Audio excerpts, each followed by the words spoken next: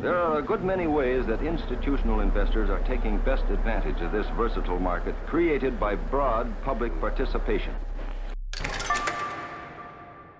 Hi everyone and welcome to the Decrypting Crypto podcast. I'm Matthew House-Barbie and today I'm speaking with Palmer, one of the founders of Monster Champions. Monster Champions, it's a newly launched play and earn game, and I guess you could kind of think about it like Pokemon on the blockchain. I don't want to bastardize it here, but I think the team itself is made up of people that have come from a whole host of other successful play and earn projects, some of which have actually appeared previously on the podcast. And while it's still pretty early to tell how the game is actually gonna net out, they've just finished their Genesis mint, which I took part in, just as a disclaimer. I've been following its development closely, and I think if nothing else, it's going to be a really unique gaming experience, and some of the tokenomics, the mechanics they have in the game are really, really interesting to follow and pay attention to. So, Palmer goes into a ton of detail on those exact mechanics behind the gameplay, the minting, some of the different tokenomics, the different token syncs, how all of this is going to work, and balancing supply and demand.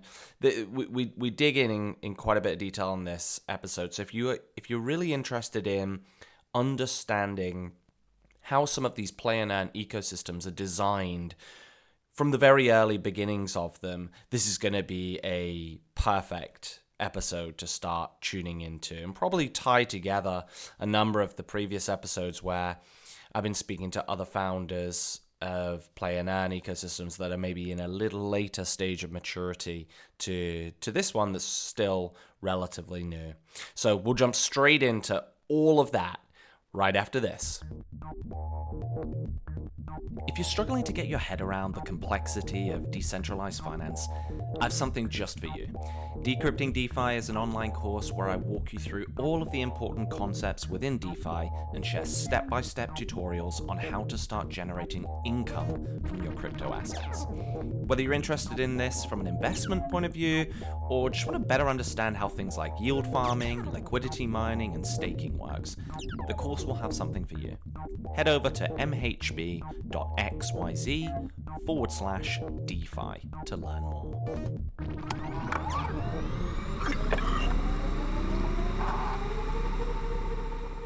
Welcome, Palmer. Why don't you just start by giving us a little bit of an overview of your background and how you came about launching Monster Champions in the first place?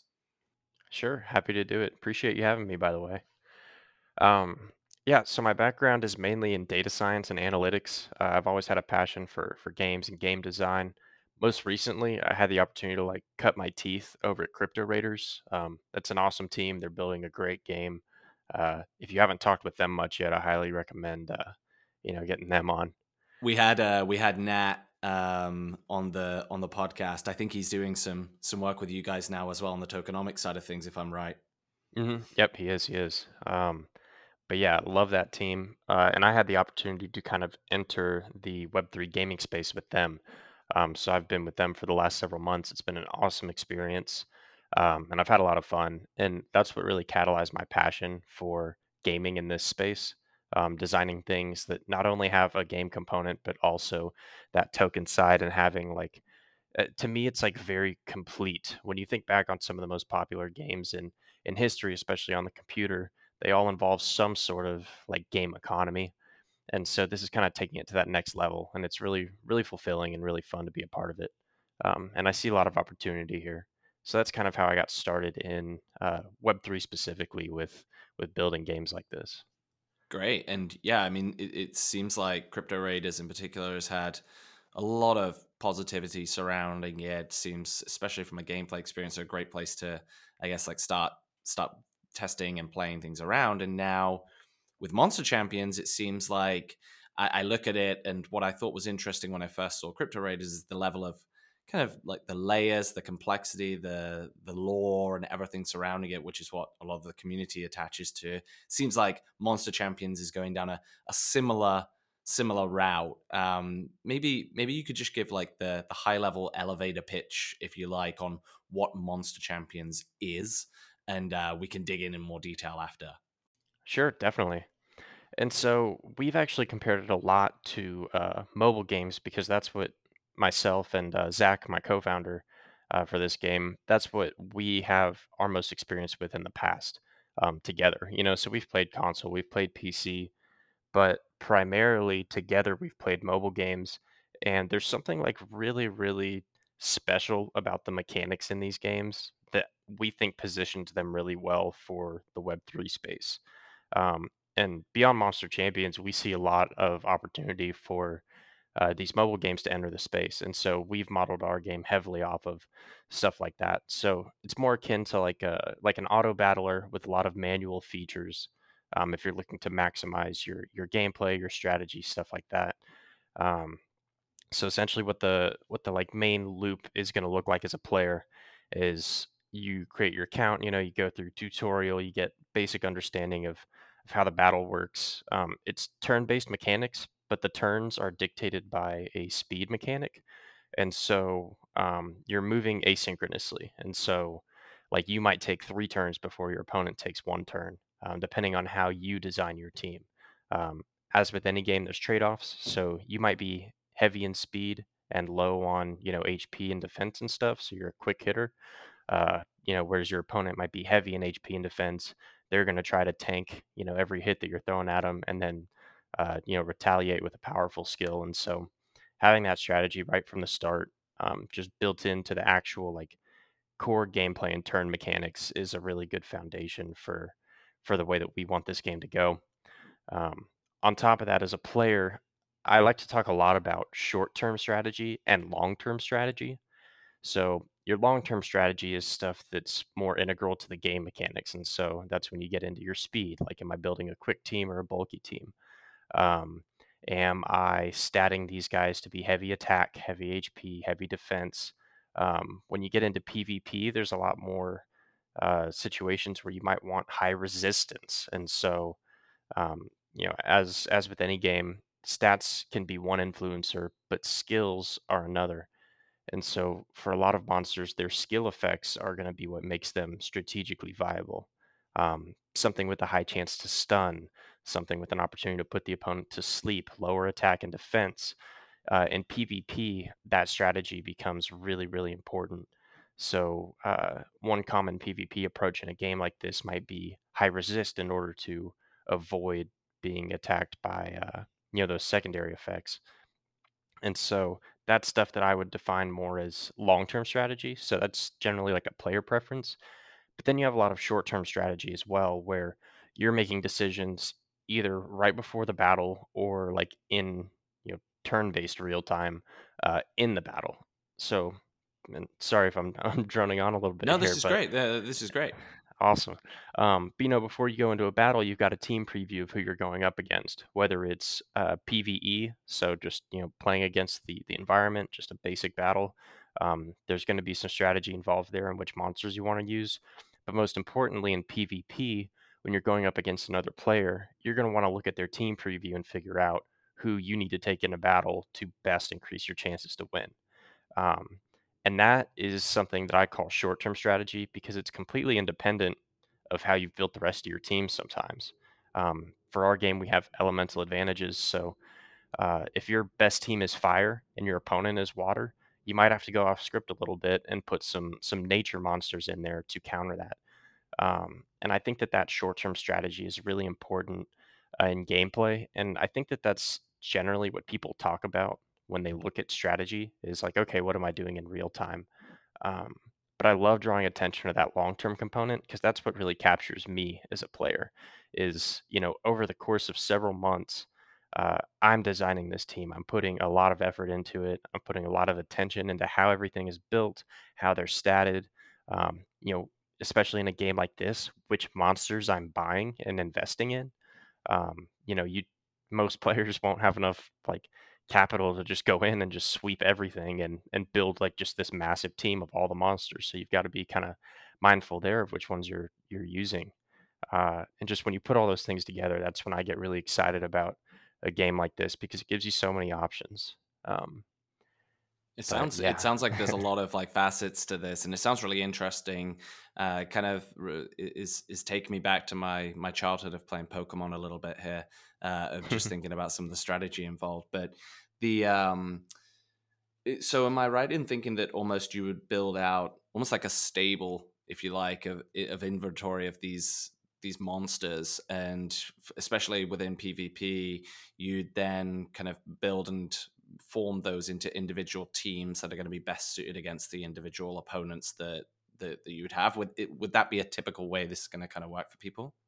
Yeah, exactly. That's very similar to what it would look like. So you'd have, this larger collection of all your monsters, and then you pick, a smaller subset of that to go into each battle.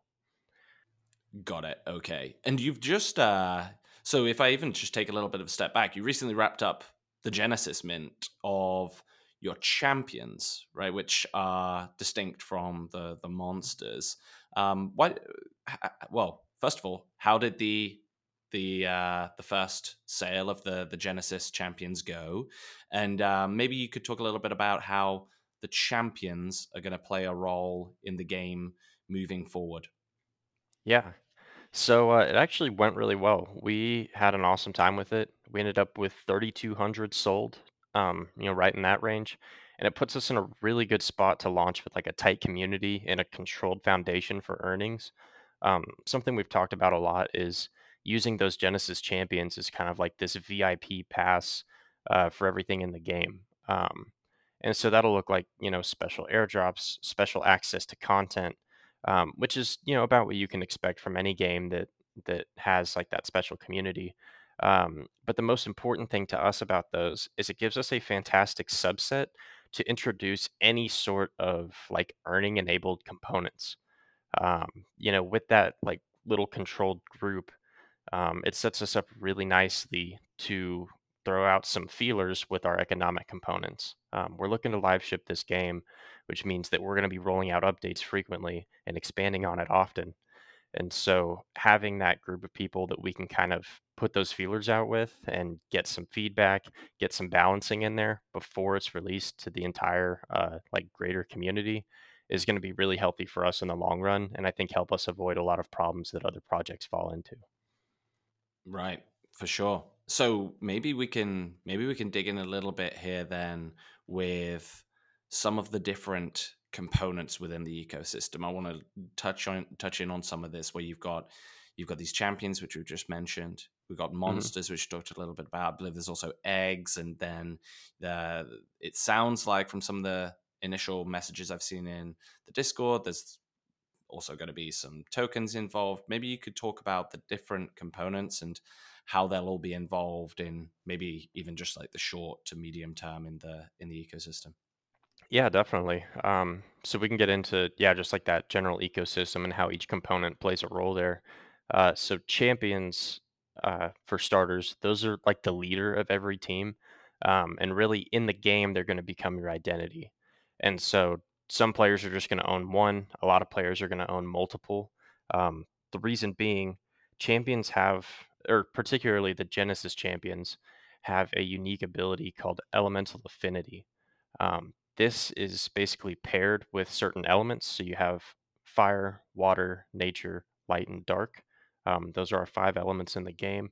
And the Genesis champions each possess one of those five elements. Whenever that champion is paired with a monster in game, then that, or sorry, assuming that it is a like elemented monster. So, for example, if you have a water champion and a water monster, um, that water monster will gain a buff that is equivalent to like the elemental affinity level of that champion. And so the way that we break that down is the Genesis champions have distinct like elemental features on them, and so when you add up like the number of elemental features that that champion has, that's how you arrive at your score. It doesn't sound as elegant in words because, of course, it's all visual, but we have that on there, and we actually have the elemental affinity level represented on OpenSea. Um, so our release is later today. Yeah, our release is later today, and we have that, like as a actual like shown feature, and so people will know right off the bat without having to personally count the number of elemental features. Um, And yeah. just a quick question. I know that we're still digging into some of the different components, but I know you were talking about, like some of the different elements there, fire, water, nature, I think you mentioned as well. The Some of the strengths and weaknesses and what will work better against others, are they all going to be kind of published out of the gate, or is it going to be something that the players are going to have to discover over time? So those will be published out of the gate. Actually, starting this week, we're going to be rolling out a weekly Medium article. Each one is going to break down a different component of the game, like in high detail. Um, and so that'll be a good opportunity for us to kind of enlighten players on the overall gameplay mechanics. And then on top of that, I have a game design document that I'd like to. Uh, I'm working on cleaning it up right now so I can share it with the community. But it's got a lot of vital info in there as well on how all of that works. Okay, great. So people are going to then start to be able to really think through I guess, their long-term strategy, right, and what they're going to start focusing their energy towards building and acquiring. Um, so why don't we? So we talked a bit about the champions. We talked briefly on some of the monsters. What about the eggs, and what else can we learn around the monsters side of things? Sure. So monsters, as we kind of mentioned earlier, are going to be like the core of your strategy.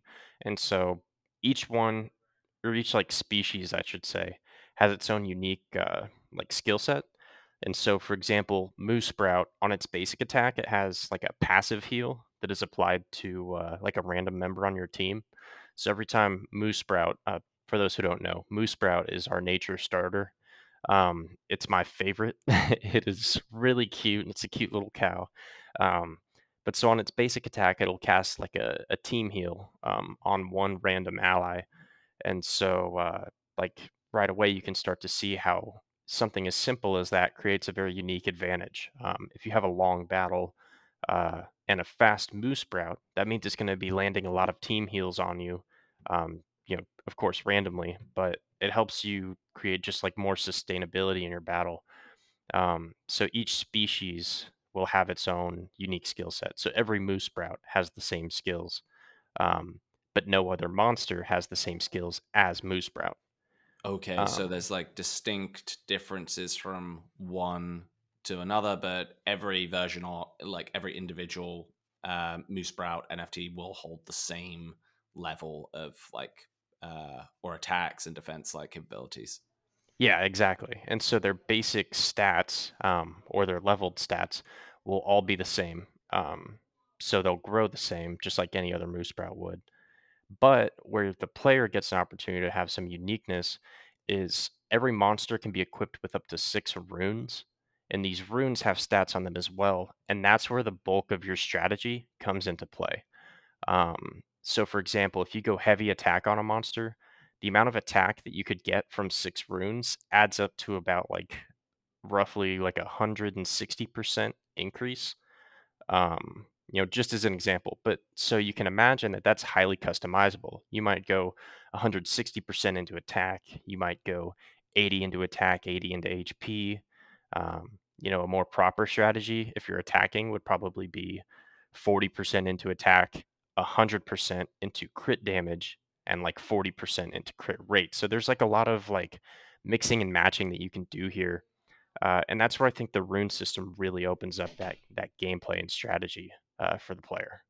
And will the runes actually like remain fixed on the individual monsters? Like, let's say I have a moose sprout and maybe I sell this, I trade it on secondary marketplace. Will the runes go with it, or can they be swapped out? Like, how will they work? Yeah, so I've actually put a lot of thought into this one in particular, because as I mentioned earlier, anything that has economic impact, you've got to think about really seriously. And what we've arrived at is, so yes, the runes should transfer when you trade a monster because that's half of what makes it so special. Otherwise, you could just have a marketplace with a bunch of base monsters and a bunch of completed monsters, and there wouldn't be really a difference between them.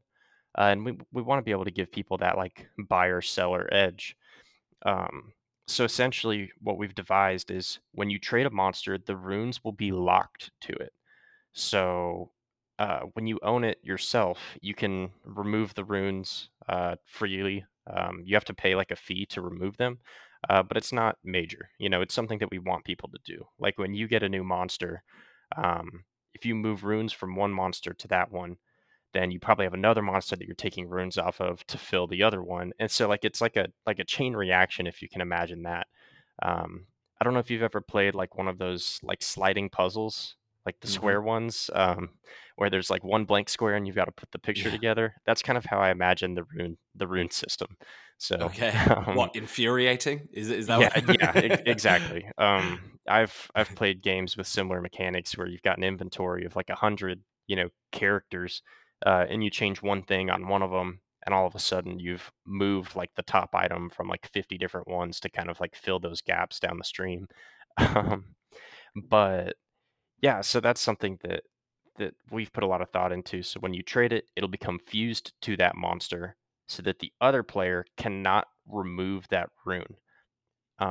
And the reason that's important is we don't want there to become like this economy of like buying and selling runes because that's one of our most important sinks in the game. Um, Yeah. So you want to take that away from just being a secondary kind of market, basically. yeah, exactly. And it's not to be mean to our players, it's to benefit people. Um, because as with any game and trading, you have to make sure that it's not just outright pay to win and that everyone has a chance. And runes are heavily dependent on RNG within the game. And that RNG component is really important, and we don't want to take that away from people. And so, by having the rune fused to the monster, you can still get the benefit of selling a monster with like really good stats and runes. And then, if the receiving player or the purchasing player wants to remove them, they can, but it'll be destroyed in the process. So that lets them benefit from the value of the rune, but not just buy a monster to take the rune off of it and put it on something else. Yeah, Um, because I guess there's like an arbitrage there where if runes secondary market values like skyrocket and actually it could end up working cheaper to just buy a monster with a bunch of these on, switch them out, and yeah, that I like that. That makes a lot of sense to me. With the monsters, is there going to be a fixed supply of each monster, or will there be an uncapped supply of how many come into there, and how are they introduced into the ecosystem or minted initially? sure, great question. So we put a lot of thought into this one as well. And what we've arrived at is at the core of this, we want it to be a game. And in a game, there's not fixed supply. For almost everything, there's unlimited supply. And so monsters at their like I don't know what you would call that at their like core, I guess. I think I've said that already in this call, but um, the most important thing about them is that they are accessible to everyone. Like we want people to be able to collect monsters and build their team, because you can gate things with requirements that aren't just like outright supply. So, for example, accumulating a lot of monsters over time is going to take exactly that. It'll take time. So we're using time as a factor to gate kind of the emission rate of these monsters instead of like overall supply.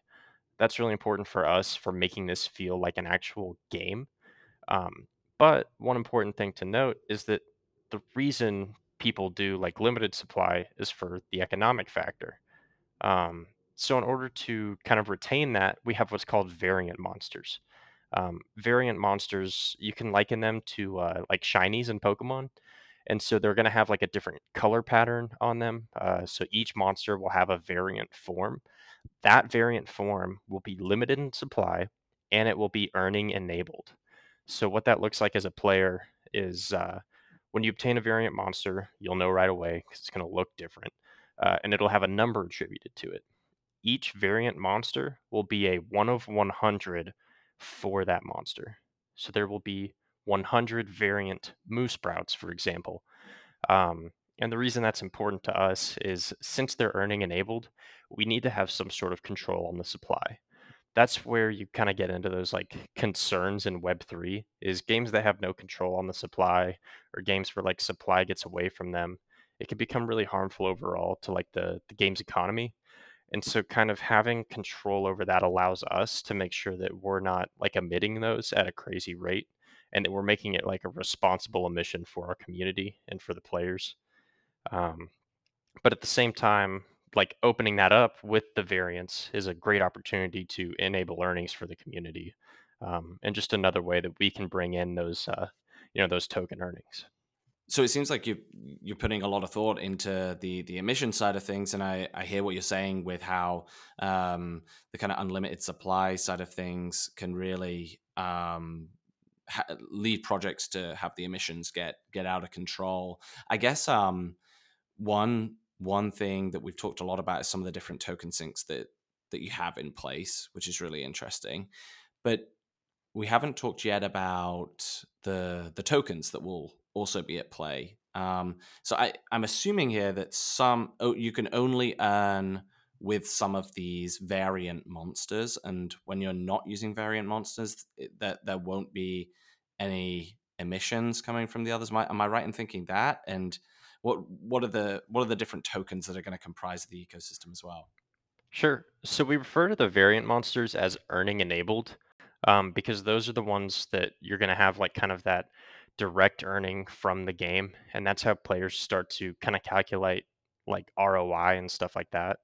And so having that like foundational earning component is really important to us for kind of laying that base layer of player expectation. Like if I have a variant monster, here's about what I can expect to be accumulating from this game. And then on top of that, we have releasing like a little bit after our initial launch is our alliance system. That's going to be really important for non-variant owners. So the alliance system, in like the bigger picture, it's designed to help onboard new players. So anytime a player enters a dungeon, they'll have an opportunity to bring along like an ally from the alliance system, and those monsters are going to be supplied by ideally like the higher ranking players, people who have more monsters than they can use themselves.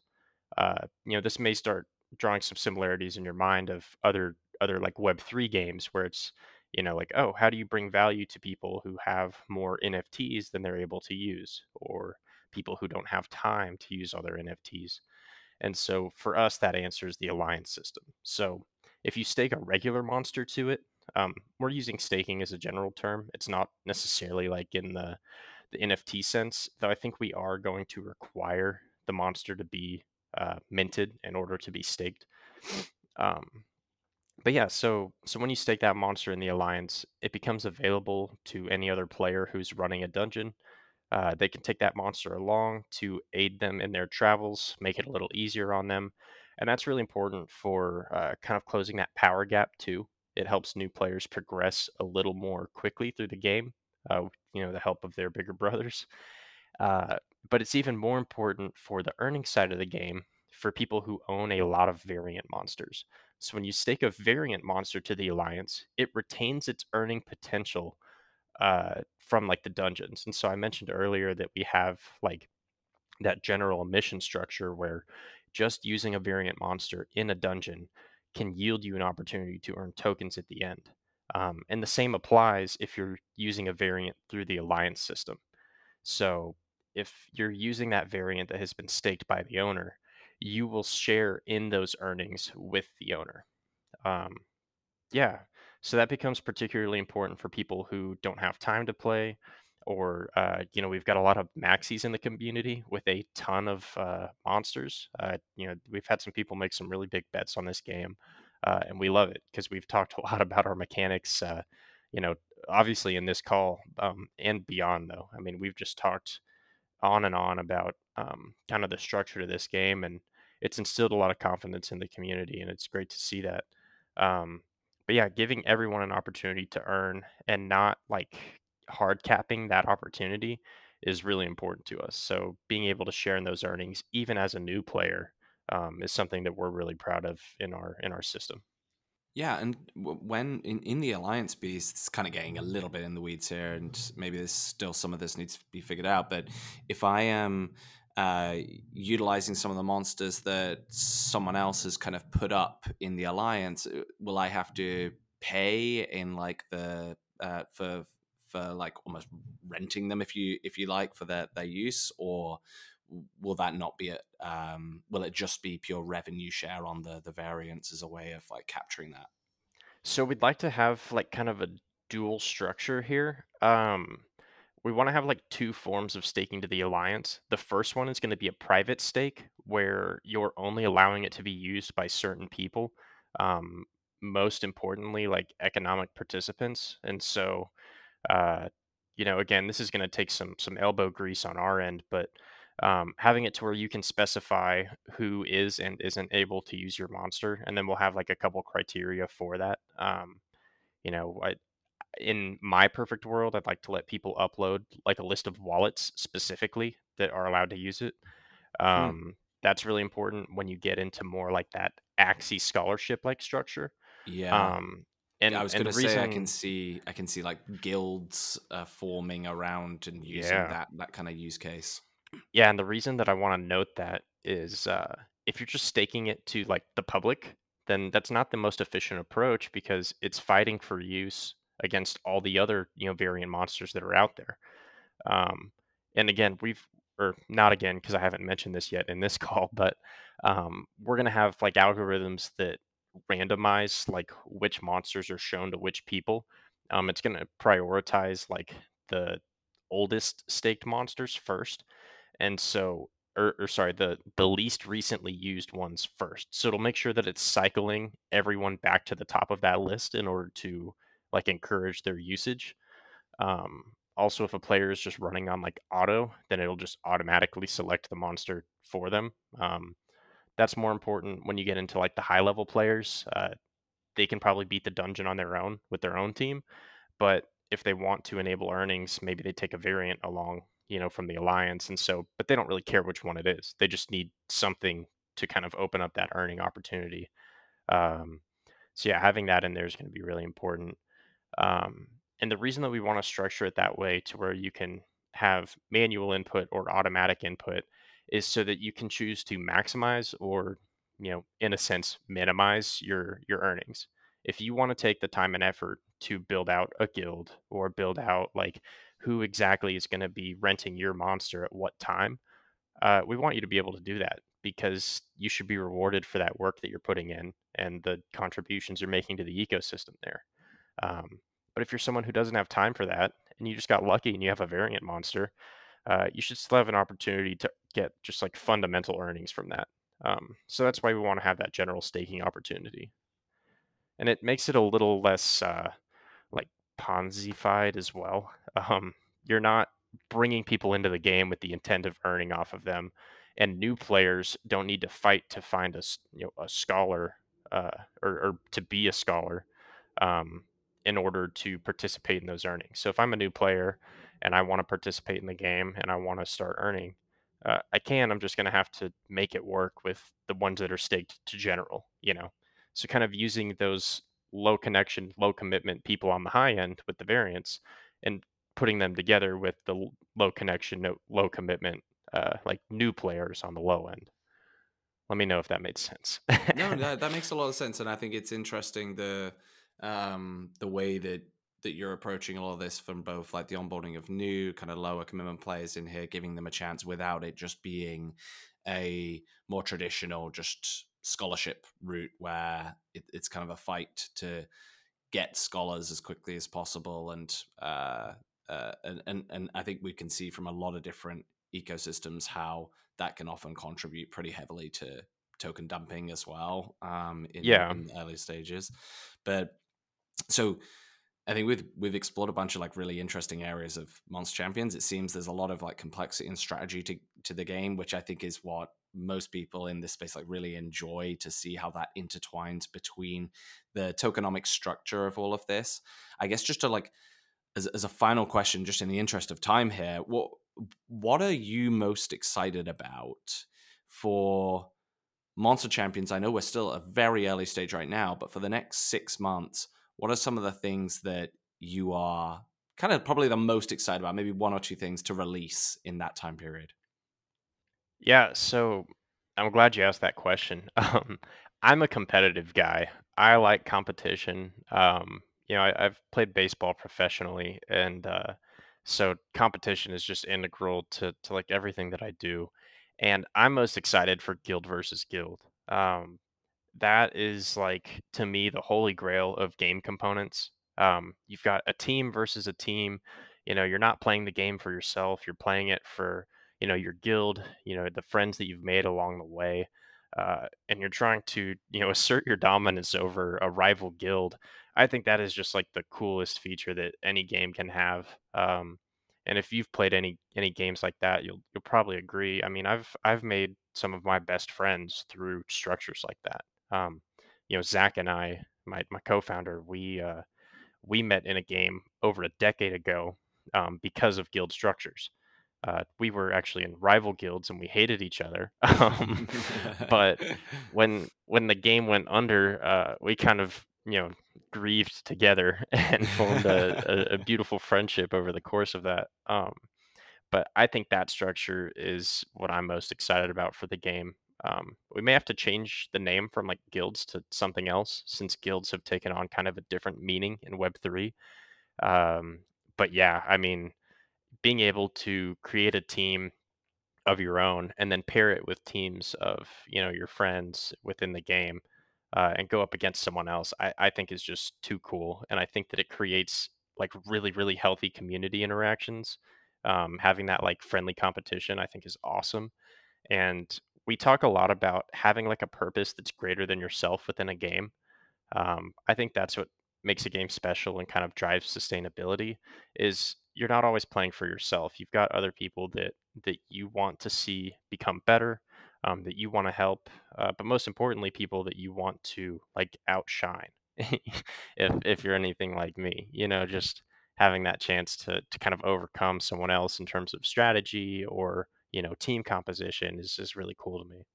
Yeah, and it seems like it's kind of the foundation of what made and has made esports so successful. And I keep hearing more and more projects looking to try and introduce elements of like the guild v guild model into their ecosystem, which is tough, right? And the thing I love about that play is just that it's an additional layer of competition across already existing layers of competition, where it's like on an individual level you've got it, you've even got like the PvE environment, or where you've got some level of competition, and then like at like this like bigger macro level, it's only going to be beneficial if people truly care about a guild v guild experience. And yeah, I mean, it sounds incredibly exciting what you're building with Monster Champions. I jumped into your Genesis mint, so I'm really excited to see how the whole project plays out. I'm going to be following it very eagerly. So, Palmer, thank you so much for coming on the show. I'm sure all of our listeners are going to really enjoy this one, and I'm sure they're going to be checking out and keeping tabs on what you're building. Yeah, I appreciate you having me on. This is really fun. So you ask great questions, and I love having conversations about this. So I really appreciate it. Thanks for listening. If you love this episode and want to show your appreciation, why not subscribe on Spotify, iTunes, or your favorite podcasting platform and leave us a positive review. You want to catch up on all of the previous episodes? Why not visit decryptingcrypto.xyz, follow us on Twitter at decryptopodcast, and if you'd like to be a guest on the show or just want to leave us some personal feedback, email us at podcast@decryptingcrypto.xyz.